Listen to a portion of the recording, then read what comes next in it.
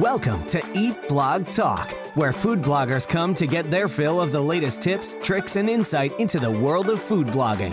If you feel that hunger for information, we'll provide you with the tools you need to add value to your blog, and we'll also ensure you're taking care of yourself, because food blogging is a demanding job. Now, please welcome your host, Megan Porta. As food bloggers, we want the best, most robust tools that can help us improve our ranking with Google. SEMrush is the way to go. It is an all-in-one marketing toolkit for those of you wanting to analyze SEO, get ideas for gaining more organic traffic, discover market insights, and reveal competitors' metrics. I have been using SEMrush for my own blog and have seen steady growth in my organic traffic. The tools and features offered inside are powerful and they work. Get a 14-day free trial with SEMrush when you use my affiliate link. Visit eatblogtalk.com/resources to grab your link. SEMrush, the powerful tool that will change your SEO game. Hello, food bloggers. Welcome to the Eat Blog Talk podcast made for you, food bloggers who are seeking value for your blogs and for your lives. In today's episode, I will be talking to Britta Britnell from Food with Feeling, and we will be discussing food videography. Britta runs a mostly plant-based food blog centered around encouraging omnivores to try out more meat-free and plant-based recipes. She also co-runs the Food Video Academy, where she teaches other bloggers how to create beautiful and engaging food recipe videos. She has a passion for videography and loves having the opportunity to help others dive into the world of recipe videos. I have a feeling this is going to be a super informative chat today, but before we begin, Britta, give us a quick fun fact about yourself. Yeah, I have a few, but the one that I'll go with is that I played roller derby for 8 years here in Nashville. Oh, cool. I know I have a few friends who have done that, and it's so fun. Yeah, it's super fun. I miss it a lot, but it's very time consuming. So that in conjunction with my business, I just couldn't do both of them. But then also I kind of retired to have a baby. So I kind of thought maybe I would go back, but I don't know how I would fit it into my life, but it's super fun. So fun. I love that. Fun to learn that about you. Thank you for sharing. Now on to our main topic, which is a hot topic for food bloggers, food videography. In the past few years, food videography has exploded, and although it has evolved a little bit, it still remains an important part of food bloggers' businesses, I think. And I think video is such a unique medium because it opens the doors for just an unlimited amount of creativity. And it's a great way to tell a story about who we are and to tell stories about the food that we are so passionate about. So let's start with the basics. Britta, talk to us about basic equipment needed in order to get started with creating recipe videos. Yeah, I've always been a huge advocate for you to just use whatever you have. Now, I will say that I suggest as quickly as possible upgrading, but if what you have right now is your cell phone, use that. I know someone a blogger friend of mine who made a video just using her iPhone, and it went viral on Facebook and got something like 3 million views. It was a really simple, like how to properly bake spaghetti squash video, but she made it and edited it on her phone, and it went viral. Now, that's kind of a special case, but still, I encourage people to just get started with what they have. And then from there, somewhat quickly, most bloggers end up getting some sort of a DSLR, or even mirrorless is getting more popular these days. Like really whatever you have, you can make great videos with. And I have lots of resources I can talk more in detail if you're interested to know kind of more detail. But it's like I'm such a big advocate for just use what you have right now. And then you can very quickly figure out the direction that you want to go, meaning what kinds of lenses to get for the kinds of videos that you're wanting to shoot more of. So what do you recommend after you kind of get used to, like, let's say you start with a phone, you get used to that and you realize you need to take it to the next level? What do you recommend? Yeah, so this is honestly very different for everyone. I recommend to all of my clients and to everyone wanting to get into video to get kind of a mid-range DSLR. You can go out and buy the nicest Canon 5D Mark IV, but it's really not necessary. In fact, I was wanting to upgrade my camera a year ago, and I kept looking at that, and I ended up getting the Canon 6D Mark II, which is about half of the price, and it's amazing. I've since rented and used the 5D Mark IV quite a bit. I like my Canon 6D Mark II so much better. It has a flip screen on it, which just comes is so awesome in so many different ways of shooting video. So I am a huge advocate of that particular camera. However, I know quite a few people that use Sony and even Canon, and I know Nikon just came out with one, but mirrorless cameras can also be really great for shooting video. And the nice thing about them is that they're typically a little less expensive and they're just easier to handle. They're not so big and bulky, and you can use your same lenses. You can still put nicer lenses on them. Tell us, what does mirrorless mean? So it just means that it doesn't have a mirror in it. So a DSLR literally has a mirror in it. And so it's kind of I'm probably not going to talk about this properly, but it doesn't have the mirror in it. It kind of makes it bigger and bulky. The mirrorless is all electronic. And so it's doing it without that mirror. I don't prefer it as much, but the technology is getting better and better these days, where they really are very good quality cameras at this point. I think the technology all around, even with phones, like if you're starting with a phone, is so much better than it was even just 2 years ago. So I think you can really start or upgrade to that next level and do it affordably. And not just with cameras, but I've seen this for lenses too. There are plenty of lenses available that are really, really cheap, and they're really nice. Yeah, and so I kind of focused on cameras and left out some other important things. Lenses are also really important, but I will throw out there, and ties in hand with photography. I started personally for a year only shooting with my $100, $50 nifty 50 lens. And so that is an amazing place to start. It gives you a little bit less flexibility. If budget is an issue, it's a great lens to start with. And then the other lens that I always recommend people get, which again, great for photography, but essential in my opinion for videography, is a macro lens. And I use a 100mm macro lens. And you can get one starting, I think, at $400 or $500. And like anything, they go up to in the thousands, depending on how nice of one you get. And then right now I shoot with a 24 to 70 zoom lens because I love the flexibility that allows, where I can kind of just put my camera on my C-stand, my overhead tripod, and then just zoom in and out without having to move the whole scene around. And I really like that for video. I don't prefer it for photography, but I like the zoom lens a lot for video. Then the other must have for shooting videos is some sort of a C-stand or tripod. So I use both. I use my tripod on the side. I use my tripod for my side shots. And then I have a somewhat simple, I think it was maybe $300, a C-stand, which kind of is just a bar with another bar attached to it. And that's what I use for my overhead shots. So back to the lenses real quick and cameras. Do you recommend finding a body that has capabilities for autofocus? Yeah, that's a really good question. By autofocus, do you mean that it'll focus while you're recording, or do you just mean, I get those confused because technically autofocus was when you just hold down the shutter button and it'll automatically focus, as opposed to you having to turn the dial on the lens. So I call that mid-record focus. The Canon 60 Mark II, which is one of the original reasons I upgraded, does have that. It's called Al Servo mid-record autofocus. So if I pick a cookie up off of the plate and I pull it up towards the camera, it'll automatically focus on that. And I learned that was an absolute necessity for me shooting food videos. You definitely don't need it. You don't need it starting out, but it's something that I recommend getting that ability. I just always keep my cameras, and I hate using my Canon 60, not the Mark II, the old version, the Canon 60. I hate using that because it doesn't have that mid-record autofocus. So sometimes if I just move the cookie, even just an inch up or down or back and forth, it gets out of focus, and you just don't really realize that until you go to edit the footage. Having that, having it, you call it mid-range focus, right? Having that it just adds character to the video, I found, because I've done it both ways. And you can get it done without, but there's so much more. It's I used to just use it in certain circumstances. And then I've come up with so many fun, creative ways. One of my favorite shots that I get, both for top down and from the side, is just taking a scoop of chili out of the pot and then bringing it up to the camera. It's just such a fun and interactive motion. And you cannot get that without having that autofocus. And I have also learned, so I know some friends that shoot with Sony, and the mid-record autofocus is not nearly as fast as with the Canon 60 Mark II. And then I know the Canon 5D Mark IV also has that ability. It's really fast.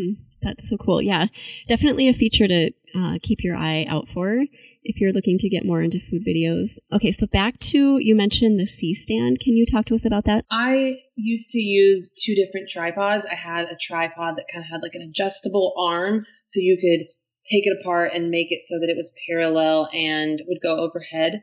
And that worked great for me for quite a few years, and I would just kind of anchor it down with a can of paint. But I found it a little restricting and it would shake a little bit, and so I wanted a really dedicated setup. So I kind of just researched it and asked around what other people were using and found a C-stand that works great for me. So I mean, it's kind of like I said, it's just a really sturdy, it's 2 poles just attached together, and then your camera can attach to it so that it's just like permanently overhead, and you can move it up and down, but you don't necessarily adjust to the angle of it like you would a tripod. So it's nice because it just stays overhead.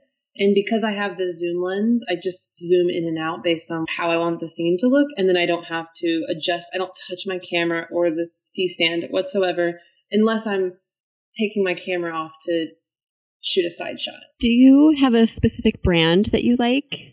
I don't. So what I actually did, and I do have it written down somewhere which one I have, and I can give that to you for the notes. I called B&H and just explained to them what I needed. And I hear a lot of people recommend that, and I as well will recommend it because it really is nice. You can kind of explain your setup, or maybe you can, like if you have a smaller space, they can recommend something different for you.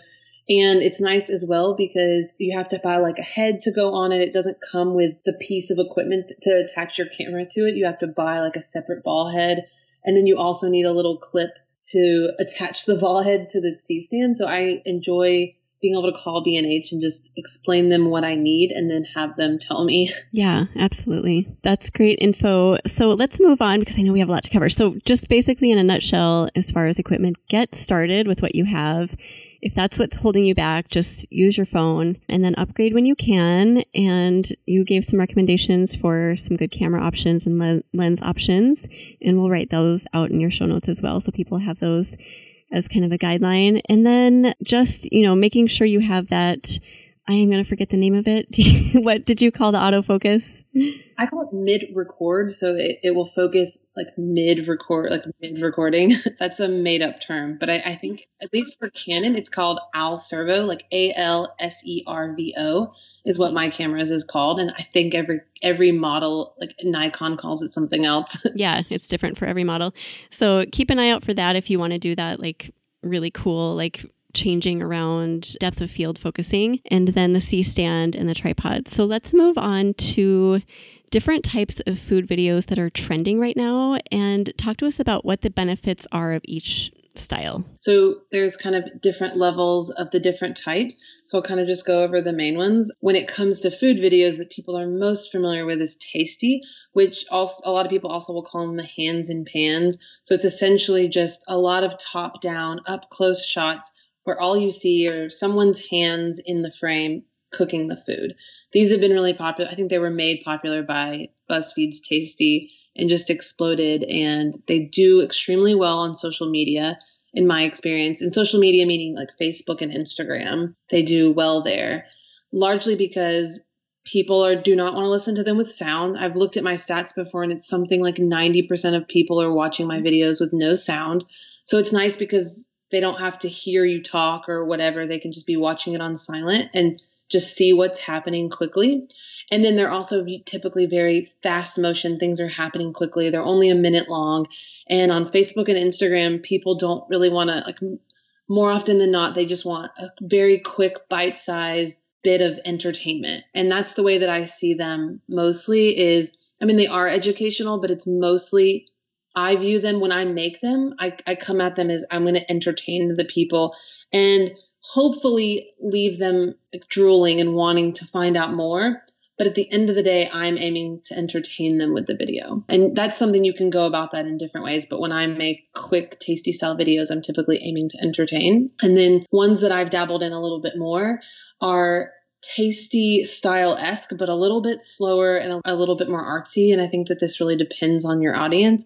But I see a lot of people doing these well on Instagram where it's the same style, it's the same concept. You're just mostly seeing hands or maybe more often in this, maybe you're seeing like someone's torso and you're kind of seeing them in the background, like cooking the food, but it's still no talking. It's just like a focus on the food and what is being made, and still typically shorter. And then obviously there are the cooking show style, more of what you would see on YouTube or possibly IGTV, which is someone talking. And those can definitely be entertaining. And a lot of people watch them purely for entertainment, but they also can be very educational.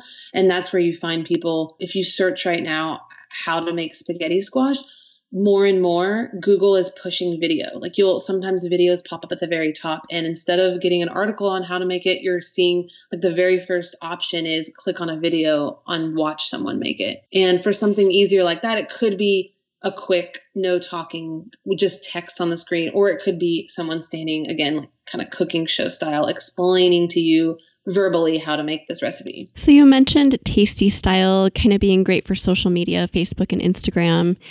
What about the styles that are good for your blogs and maybe to put on YouTube? I honestly don't know if I know the answer, but I can tell you what I've been doing lately. I'm trying really hard to break into YouTube. I only have like 1,000 YouTube followers, but it's something I've wanted to do for so long. It's just been finding the time. So what I have been doing, and I'm seeing a lot of other bloggers doing, and I think is brilliant, is trying to do both with the same footage. I'll record a tasty video where you're mostly just seeing my hands, or maybe you kind of see me, but I'm not talking or anything, and use that footage and make a really fast cut, like quick cuts video that I can use on social media. But then also recording what I call like an intro and outro. So I'll stand in my kitchen and record myself saying like, welcome to Food with Feeling. Today I'm going to be showing you how to make the most delicious vegan brownies. And then it'll jump to the footage that I use for that tasty video. I'll slow it all down so it's just more of a natural pace. I'll record a voiceover. So then like over that footage, you'll hear, all right, now we're going to grab a big bowl and we're going to whisk together our flour and our sugars. I'm able to repurpose that in both ways because I find those longer form videos better for YouTube and I prefer them on my blog. Most of the time, I think when someone clicks on a video on your blog, they're wanting to know how to make the recipe. And if you remember earlier, I said when I make tasty videos, I'm more just aiming to entertain them. So on my blog, I'm trying to give them a well-rounded informational, like educational video.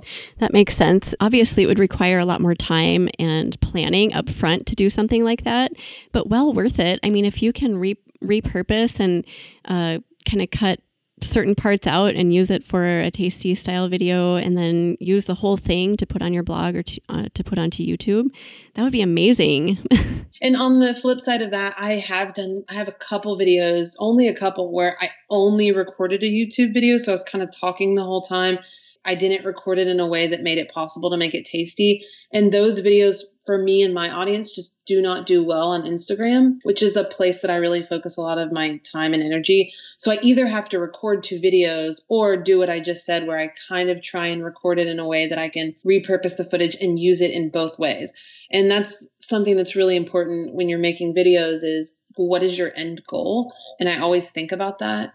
And sometimes your end goal can be multiple things. Like I want it to do well on YouTube and I want it to do well on Instagram, but those are completely different platforms. And if you just post one video in both places, like maybe it'll go viral on Instagram, but it's not going to do well on YouTube. So I just like to keep that in mind and make a video that really caters to each platform. And that's exhausting, but I love video and I want my videos to do well, so I try and take the extra time. Another small example of it is I have like an end card for YouTube where, you can click to subscribe and click to watch like my newest video or my last video. And when I export that, I take that off for Instagram because I don't want that to be on Instagram. I don't want Instagram to see that cue and be like, wait a second, this was a YouTube video. Yeah. And if video is important to you and an important part of your business, then you're obviously going to go through those extra steps up front and just like make sure that you're catering to each platform. So you mentioned that the one kind of 60-second mark is what to aim for on Instagram. And is that kind of where we should shoot for on Facebook as well, 60 seconds? It's funny because all of my clients have different opinions on this and no one really knows, but I hear a lot of people aiming for 1 minute and 30 on Facebook and a lot of people aiming for 3. And the 3-minute is that you can't monetize a video on Facebook unless it's 3 minutes. I'm pretty sure that's right. I'm not a Facebook expert. So I see most people saying like 1:30 does well. And if you want to monetize it, it has to be 3 minutes. Now, I know from experience, like unless it's a very complex recipe, you cannot make a tasty style video 3 minutes unless you just like stir for 30 straight seconds. Like it just doesn't work. That's another opportunity that you can use those longer form videos where you kind of have an intro and an outro and you're talking a little bit slower over top of the footage, explaining verbally how to make it. So what about time frame for your actual blog? What's a good time there? And also, what's a good time frame for YouTube if you want to grow your YouTube following? Is there a set number of minutes there? So YouTube, I actually took a really extensive YouTube boot camp with someone to help me launch my channel, and they were very big advocates that on YouTube, it's just completely different. And so I was told, and I'm still experimenting with this, to try out different lengths. And then the nice thing is that YouTube has very extensive analytics that you can dive into and then just go in and look at your retention rate. So it takes some trial and error, and it really is different for everyone. So it kind of depends on your audience. So really you can look at where are people dropping off. If people are dropping off after only a minute, you probably need to change your videos a little bit to keep them longer. But if they're dropping off after like 5 minutes of a 12-minute long video, that might be a cue for you that your videos should only be like 5 or 7 minutes long. But if they're always watching to the end of any video, that might be a cue to you that you could make your videos longer. And the nicest thing about longer videos on YouTube just means that you can insert more ads and make more money if that's something that you're interested in doing, monetizing YouTube that way. But so it's really different for everyone. And then on your blog, I don't really know if I have a clear answer for that. I do know that for me, I've noticed most of the time people don't watch the videos on my blog for more than about 30 seconds. That's not necessarily saying that they should be 30 seconds because I usually put longer form videos on my blog, but that's something I'm still experimenting with for sure. Or a collection. I have a huge collection of different lengths and style videos on my blog. And I think, I don't know, just give people an array of things that they can watch. I loved your recommendations about YouTube to just experiment and look at where people are dropping off. And I think it's probably different for everyone, right? I mean, one person might kill it with 3-minute videos and one person might go to 12. I think that sounds crazy going to 12, but I know that some people are really successful with that. That requires a high level of like really good on-camera personality and ability to really hold an audience. Because for me, mine end up being more around the 5-minute mark, unless it's a really I did a comprehensive video all about like the different ways to cook tofu, and that was naturally longer just because it was a lot of information.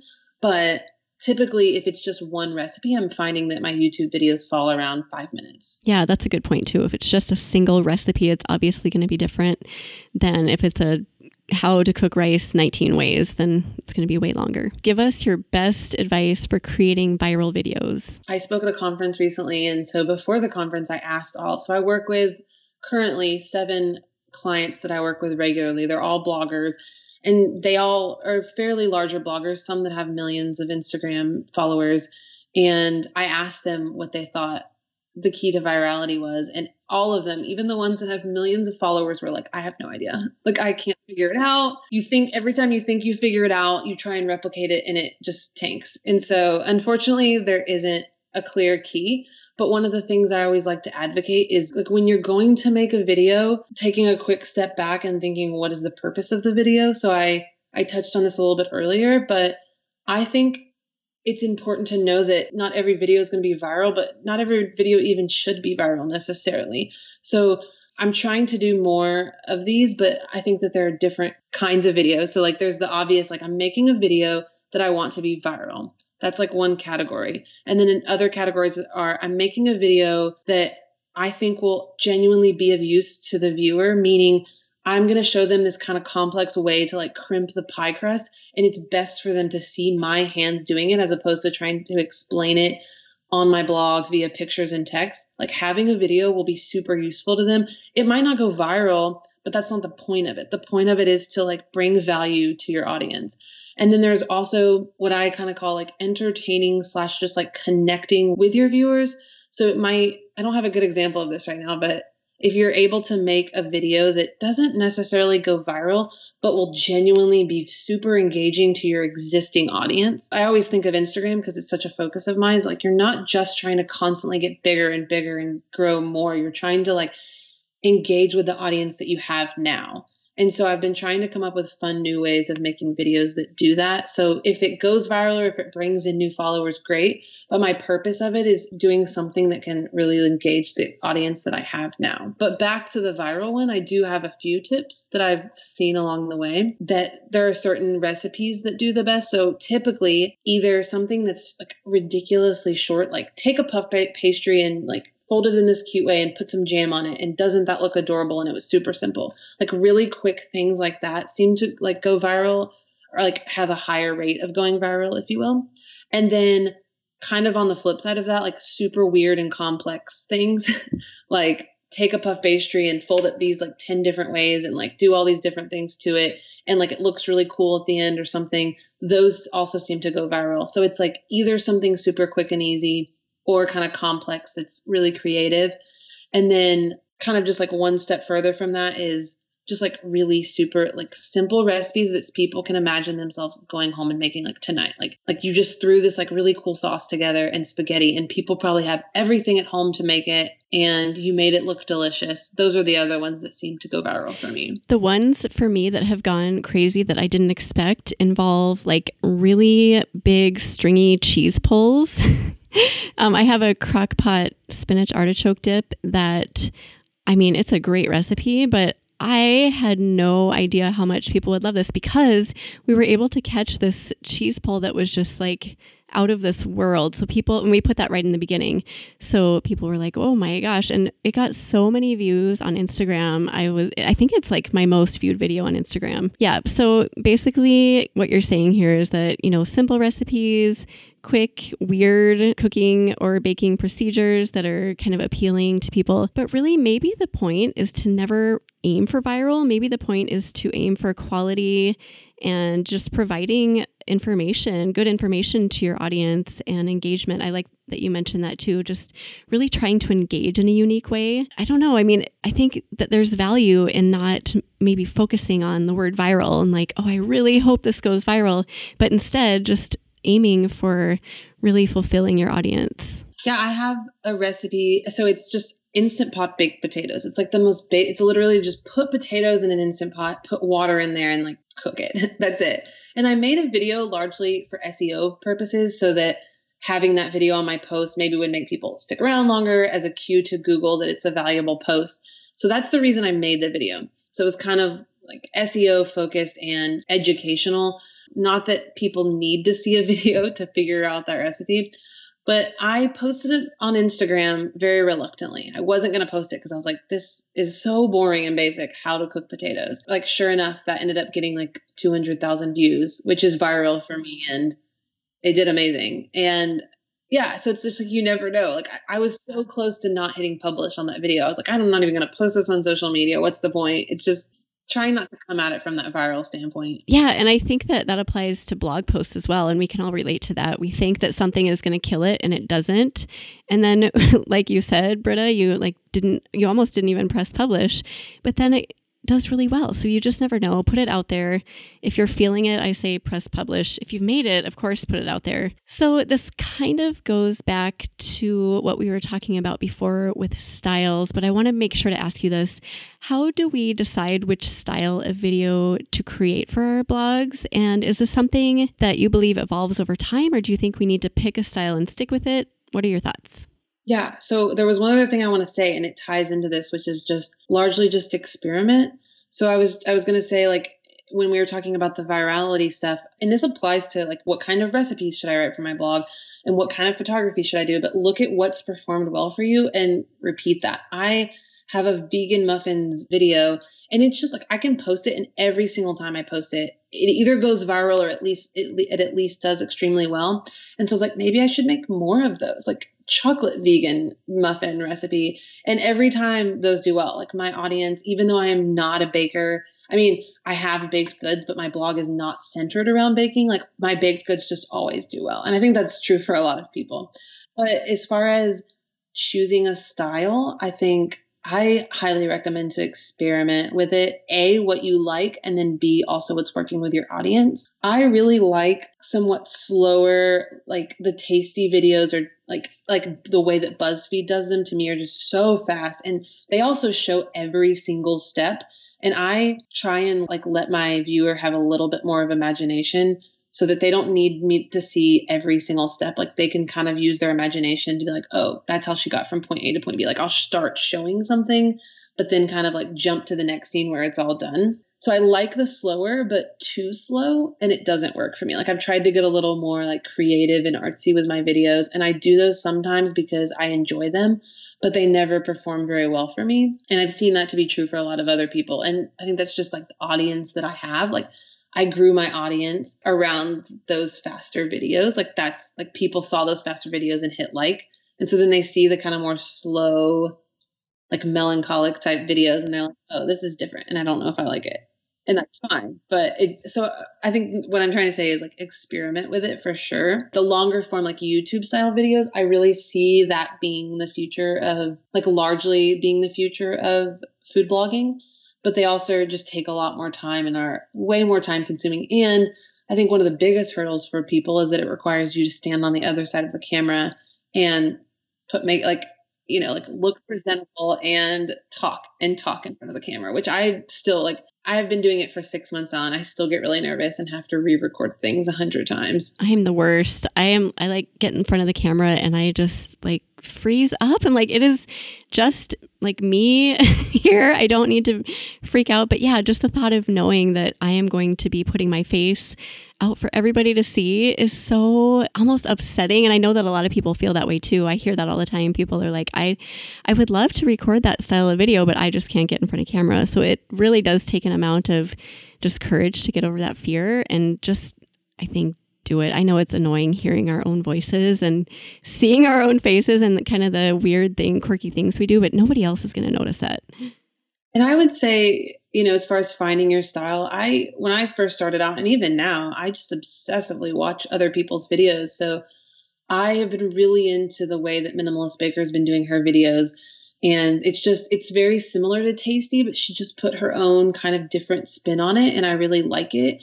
I feel like 6 months or a year ago, it felt like kind of just like Hands and Pans were getting a little just like overdone. But then Minimalist Baker, and I've seen some other bloggers just come in and do the same thing, but with their own spin on it. And just like, it just feels very fresh and original, even though it's ultimately the same thing. It's just like someone's hands were like showing how to make food. So I suggest like watching the way other people do it and kind of like taking inspiration from that. And then also experimenting yourself with different angles and different editing styles, if you will. So kind of a combination of sorting through your analytics or even looking at your comments, what people are commenting on the most and what people are liking the most. And then also just watching what others are doing, what others who are successfully creating videos are doing, and then putting your own spin on it. I like that as kind of a place to start if you're not sure where to go next with your style, because for a long time the hands only style was just like you said, it was kind of felt like it was getting old and like it was too saturated, like there were too many of them. Every time I opened Facebook or Instagram, I was like almost like, oh goodness, I can't take another one of those. So I like that people are putting new spins on it. Oh, I have a question about something that I have been putting a lot of thought into recently. I think about all of those videos that I've created and the time and the energy that has been poured into making them and bringing them to life. And while I know that they are providing value on my website for people who are there, I feel like there is almost untapped potential in them and that there are other avenues that could allow them to shine. So what are some ways that we can repurpose our video content on platforms besides our blogs? Glad you asked this because I am really passionate about this and it's something that I've been kind of preaching a lot lately. And there are so many different ways that you can repurpose footage. So I was kind of talking earlier about like doing YouTube videos where you record just hands and pans shots, but then having an intro and an outro. I've been doing that with old videos. So I've been taking a video that I shot like even 2 years ago, like taking that footage. You have to have kept it all and stored it properly and like know where to find it, which sometimes is a problem for people. But if you still have that project file, I take that footage And then I will just like stand in my kitchen and like all I'm doing is an intro and outro. So I'm like, today we're going to make these vegan brownies. And then I'll just like turn the camera off and then do another clip that's like, all right, it's that easy to make these brownies. I'm excited to see you making them. Don't forget to tag me on Instagram when you do, like however I want to do it. Sometimes if it's applicable, I'll add more like, oh, I just want to let you know that I use this special kind of flour and I also tested them with this. You can add kind of these antidotes in there. I often like to look at the blog post to see like what were the questions I answered or like pain points did I like help solve within the blog post. And then I just sandwich that intro and the outro on either end of old footage that's already edited and ready to go. All I do is I slow it down and then I have a super simple mic that I plug directly into my computer. And then I just watch the footage and then talk over it. So like, I'll just like watch what my hands are doing and then it basically explain what's happening. And I've had a lot of success with those, posting those on YouTube. And then I really like embedding those on my blog. And to take that one step further, I have noticed that what seems to be really popular on YouTube are roundups. So like 4 easy weeknight dinners. Like, and so it's a video that's like going to show you 4 different, like it seems like multiples are really popular on YouTube, or like 4 easy after school snacks, or even just like 3, or sometimes it's like a crazy number. And so I will just take videos that I shot, like all different, like some of them I shot 2 years ago, some of them I shot a year ago, some last week. And so I have one on my blog that I did somewhat recently that was just like vegan muffins, because vegan muffins perform well for me. And so I rounded up like 4 different vegan muffins that I had. And I basically just like edited the footage all together. I recorded it an intro and an outro. Like, all right, today I'm going to show you how to make 4 of my favorite, like easy vegan muffins. And then I just recorded voiceovers for all of them. And it ended up being this like awesome YouTube video. And that one actually did well on IGTV. I posted it on IGTV and that one did well there. And that's another like really great way.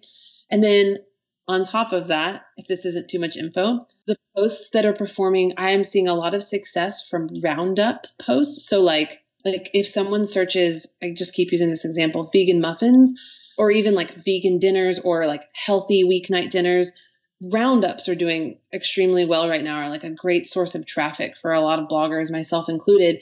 And one of the things that I think helps us so much, like bump up in Google, is having that roundup video, because it's not just like a list of recipes. It's like also you have this cool video.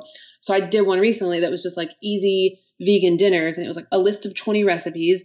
And then I did a compilation video of 4. I didn't record anything but the intro and outro for this. And altogether, it took me maybe an hour to film and edit it. And then I just kind of like sliced together 4 recipe videos that I already had shot, like some of them multiple years ago, and put that together. And then that post like has done so well in Google much quicker than usual. And I really think it's because of that video.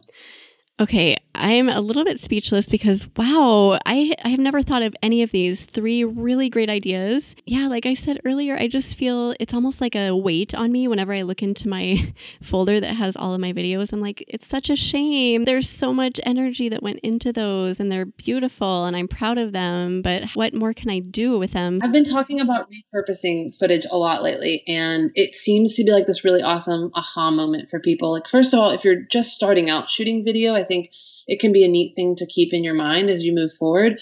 But for anyone that shot, I mean, even if all you have is 10 videos, there's still probably a lot of potential there to do some sort of roundup, whether it's just like easy desserts or like however you can like find some commonality between the recipes. You also can even just do a video that's like, I would love to do one this year that I should start working on soon. It's just like my 4 most popular recipes of 2019, and just kind of slice those together. It's just a fun new piece of content to have for either social media or YouTube, or have it somewhere on your blog. Oh my goodness. I absolutely love that. I know that people are going to find that really valuable. Thank you for sharing all of that. Let's talk money now. I know we all create videos just because they're fun, well, some of us, but making money off of those videos and efforts that we put into them is an important part of it too.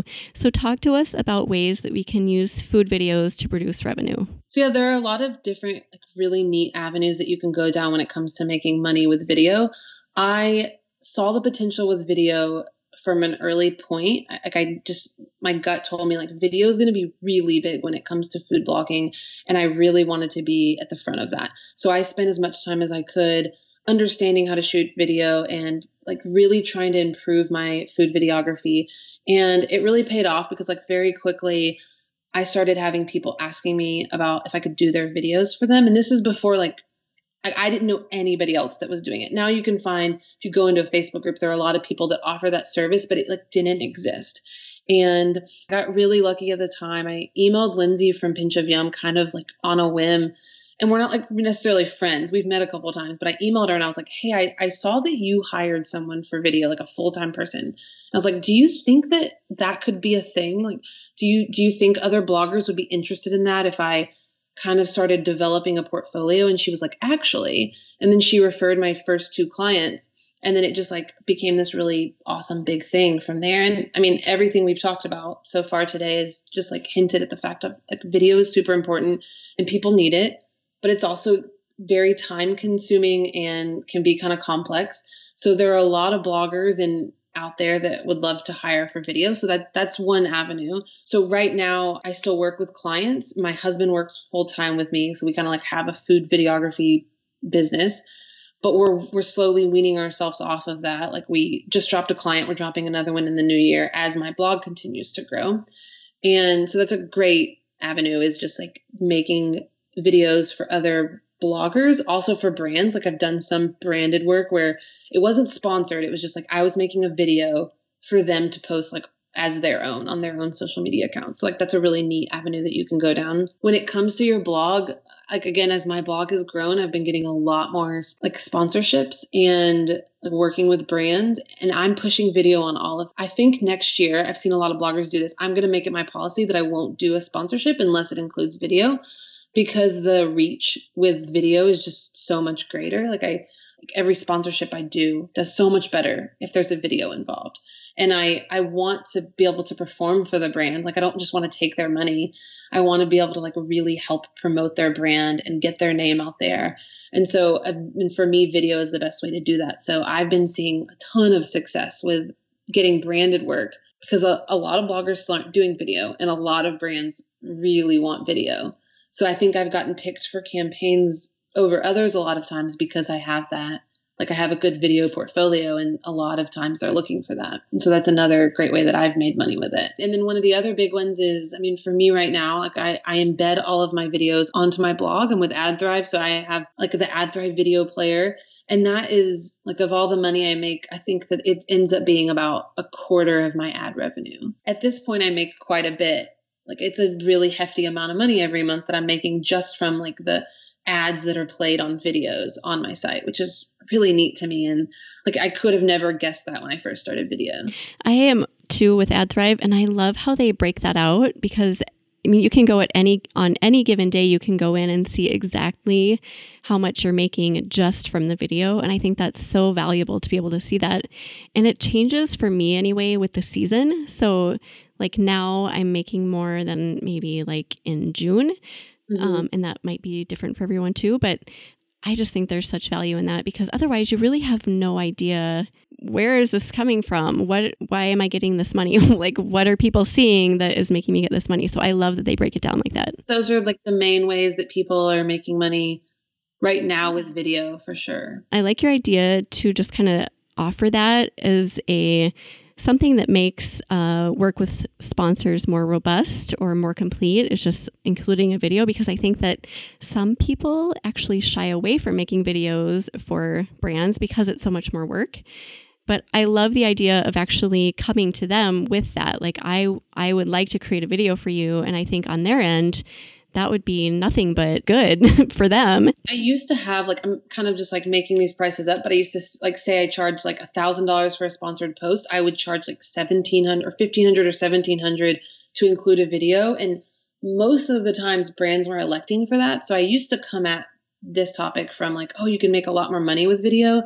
Now my plan, like in the future, I think, is to just like kind of only, like I have a friend who does like, again, I'm making these numbers up kind of, but like she does like $1,500 for a sponsored post or $1,700 to include video. So she gives them that option to not have video, but she makes it so like they almost just have to get video because like she wants it. She sees that she knows that it'll bring them more value, and it's not a lot of extra money for her, but she's charging more on the front anyways, trying to encourage the brands to just like go for that video option. You also mentioned doing video production for other bloggers, which I know that some people have gone out into that, experimented with that. And then, yeah, like if you have a good setup and you get in a groove and you can kick out a bunch of videos in a day, then why not? It's a really neat thing. I mean, it's completely changed my life. Like I got one regular client, and then from the little bit of money I was making from my blog 3 years ago, I was able to quit my job. I still work with that client now. I do 1 to 2 videos for her a week. And so it's like been such an amazing relationship. So I think I said this earlier, I have 7 regular video clients, and some I only do like 2 to 3 videos a month, and some I do 1 to 2 videos per week. I haven't taken on a new client in I think almost 2 years. So all of these bloggers I've worked with for years now, and they're all amazing, and I have great relationships with all of them. And they're just all like really amazing women. And I like get excited just thinking about like, I feel honored that I work in this industry and I get to work with all these amazing women. So I've always wondered, for people who branch out into that area of doing other bloggers' video, are the logistics just a nightmare? Like as far as getting groceries and... Yeah, it definitely can be. So my husband works with me. I used to have an editor, a video editor that would help with the editing. And then I had a kitchen assistant that would come to my house and prep everything and then clean the dishes. And so then about 1.5 years ago, my husband quit his job and took over all of those roles. So it's really nice. We're at the point now where I work on client work about 2 days per week. And then my husband does the rest. So he edits all of the client videos. I'm basically like the hand model for the videos. I hit record on my camera and I record everything. He buys all of the groceries. He preps all of the food. He cleans all of the dishes. Then he handles like all of the like sending out invoices. And if we have questions about recipes, like oftentimes it happens that like my clients live all over the country, or actually I have one in Canada too. Like I can't find an ingredient, like it's just not sold. Like he communicates like, hey, do you think you could ship this to us? Because we don't have it in our area. He communicates all of that. And so if it's something you get in and it's working well for you, I highly suggest getting help as soon as possible. I learned, I was like, wow, if I have somebody edit my videos, I could like film an extra 3 to 4 or however many videos per week and like actually make a decent chunk more money. I like editing, but having to sit down and edit like 7 videos a week can be exhausting. It's so time consuming. Editing video, I did it for a while too, and I didn't mind it. I mean, it was kind of fun. It's a creative outlet, but when you have to do hours and hours, it's like you start thinking, I could be using this time to do so many other things. And my husband's extremely analytical. And so he loves to that he gets to like just sit at his computer and do that. And it's like almost kind of mindless. Like you don't have to think too much while you're doing it. So if it's something people want to get into, like you can reach out to me on social media or whatever, and I'll talk about it. I love to talk numbers and business, and I'm really open about like how much I make and everything. So if people have questions about it and are wanting to explore that as an avenue, it's been great for me as a way to like, I was one of those people that like hated my day job and was like desperate to get out of it.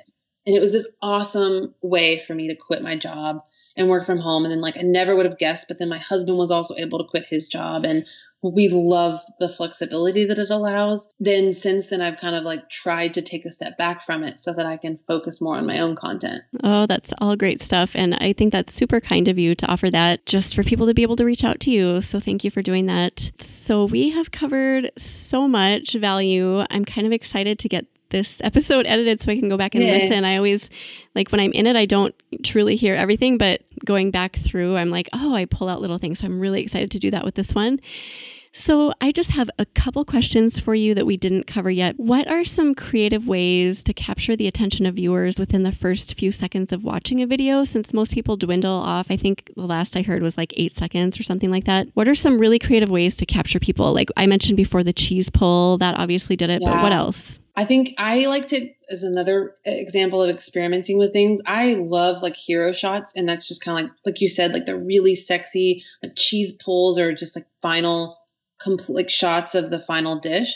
And I like to get like really up close and personal. It's when that macro lens comes in handy. And I like to keep it kind of fast as well. So that it's just like a new thing is happening literally every second, or like a different angle.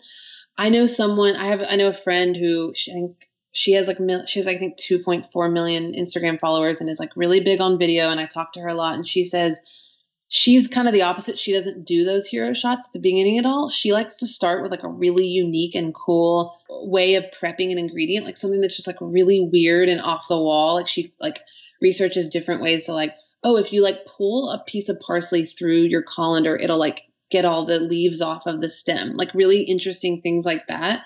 Pinch of Yum often starts with just like a process shot or just jumps into it. So it kind of gives that a little bit of an intrigue and mystery of like, what is this going to be? Like they just did this kind of weird thing and now where are they going to go with this? And I think it's just experimenting what works with your audience. Yeah, I like that idea of doing something intriguing that just kind of gets your thoughts stirring. Like, what is going on? I have to keep watching. Yumna from Feel Good Foodie, she does that extremely well. She almost always has some like really cool, like random little like way of prepping an ingredient that she puts at the beginning of her videos that always makes like every time I'm like, I've never seen that ingredient prepped that way. That was cool. And now I want to see how she's going to like use the rest, like what she's going to do with it now. Yeah, it pulls you in. It sucks you in. Okay, next question from an SEO perspective. Do you believe that adding video to a blog page enriches the page from Google's perspective? Absolutely. I mean, first of all, it's like a thing that Google sees. It's a cue to Google. Like it's that, hey, this blog has this like extra bit of information. If people watch that video, they're staying on your page longer, which is a cue to Google that, hey, like this was valuable. Somebody stayed on this page twice as long as the other page. Maybe we should rank it higher. But then also like I'm really trying to keep my eyes on this. But obviously, like for me, I think mobile is like something like 80% of my traffic right now. And so I try really hard to look at everything on my phone. Like I think as bloggers, we get so into our desktop, but only 20% of our viewers are on a desktop. Most people are on mobile. And where I'm going with this is that when I search recipes on my phone, sometimes videos are popping up first, which is really neat. But also if you know, like when you search a recipe, you'll see like a carousel of recipes where it's kind of like squares. Google will auto play your video now sometimes. And that's super attention grabbing. Like when you see it, like a lot of times it'll be like the 6th recipe down, but it auto plays the video. And so it's like, my brain just like doesn't even see the recipes above it. I just see like, oh, there's movement happening on my screen and I want to click on that one. I feel like more and more video is going to be really important when it comes to SEO. Do you think it's helpful to put video within the title? So if you have a video within your blog post, is it helpful to have like... I don't know. Honestly, I've experimented with it and I can't really see the value in it. I think it's very rare that someone is like, ooh, this has got a video. Like they don't consciously think of it unless it's something that they know they want a video for. Like they're specifically seeking out how to properly crimp a pie crust and they know like their brain is like, oh, video would be helpful. But I think most of the time, I don't think it helps. I've kind of experimented with it and I haven't really been able to figure it out one way or the other. Yeah, I can see where if it were like a how-to cooking video, then someone might be more inclined to click. I noticed a lot of bloggers doing it when video kind of really started getting popular like 2 years ago. And it would like, they would put in parentheses like, and a video or whatever, but I don't see very many people doing it anymore as much. So I don't think it really makes a difference. I don't think. All right. One last question. It's obviously not feasible for a lot of us to create a video for every single post we publish, but what are your thoughts for minimum number of videos we should be posting? I don't know, monthly or weekly or whatever. Shoot. I don't know if there's a minimum, but for the longest time was aiming for one a week. The longest time it was like I was aiming for one a week. I am one of those crazy people now that I'm aiming to have a video with every single recipe, which is a lot, but I've also done video for a while, so I have like a really smooth rhythm with it. I would say like if you're starting out, try and do one a week. And if you can up that to 2, that would be great.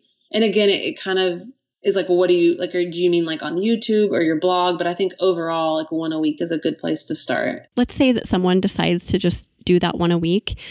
Are there types of recipes that we should be focusing on? Let's say we do like dinner recipes, dessert recipes. You mentioned those being mostly popular for a lot of bloggers. Would we focus on those? I would say, especially if you're just starting out, just go to Google, I think, and just start with your most popular recipes. Like if a recipe is your number one on Google, or if you have a recipe that is already performed, like the photo did amazing on Instagram or whatever, I would start there. Like start with what you already know people like and make a video of that.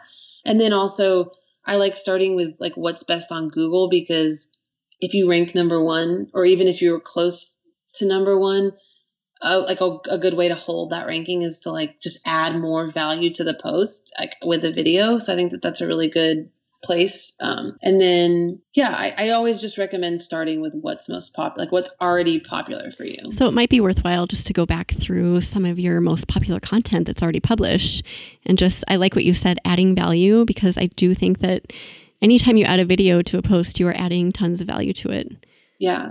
And then kind of ties in with that. Like one of the things I've done is, as I've dove into SEO, as everyone is doing these days, is if I find like low hanging fruit posts, meaning if I've got a post that's ranked like the top of the second page and I really want to get it to the first page, or maybe it's ranked number 3 or 4 and I would love to get it to that number 1 spot. If it doesn't have a video, that's my top priority. Like over a lot of other things is like, I'm going to add a video to that post, because a lot of times it's proven to be the boost that it needed to get it to number 1.